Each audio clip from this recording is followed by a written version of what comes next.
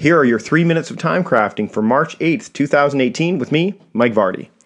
Task switching can be a real time suck, and new research proves it, at least when it comes to switching apps. In its findings, RingCentral says that 69% of employees reported spending up to 1 hour a day going back and forth between apps. That amounts to 32 days over the course of a year. According to an article at Ladders, which I'll link to in the show notes, Site Research, who gathered the data on behalf of RingCentral, surveyed 2,000 knowledge workers in the US, Australia, and the UK. But the article dives deeper into these findings as well.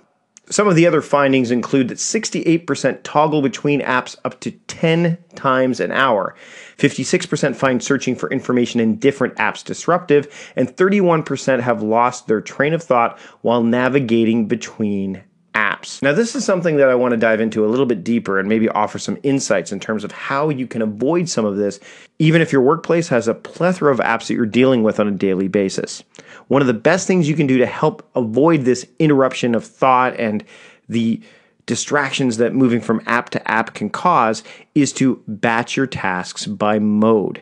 I call this mode-based work, and there are 5 categories of mode-based work that I talk about over at the Productivityist blog. And if you want more insights and details on how to work by mode, then I'll link to some relevant articles in the show notes.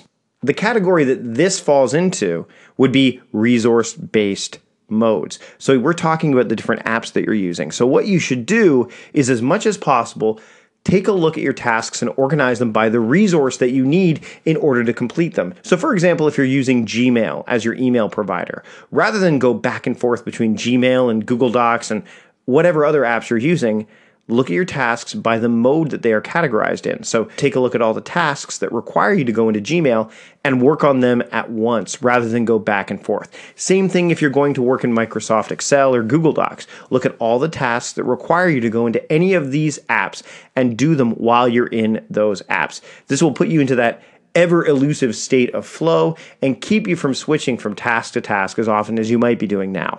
Now, one of the other findings of this survey is that email tends to dominate the workplace conversation realm. So if you're not already using a tool like Slack or completing conversations inside of your project management tool, then you might want to start considering that, because email is great for external conversations coming in from outside of your team, but it's better to have something internal like Slack or your task management tool or your project management tool for your team to separate the internal conversations from the external ones.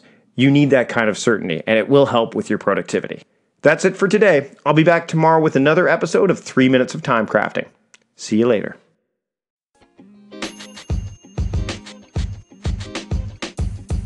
The podcast you just heard was recorded with Anchor. If you want to make your own, download the Android or iOS app completely free from anchor.fm/podcast. That's anchor.fm/podcast.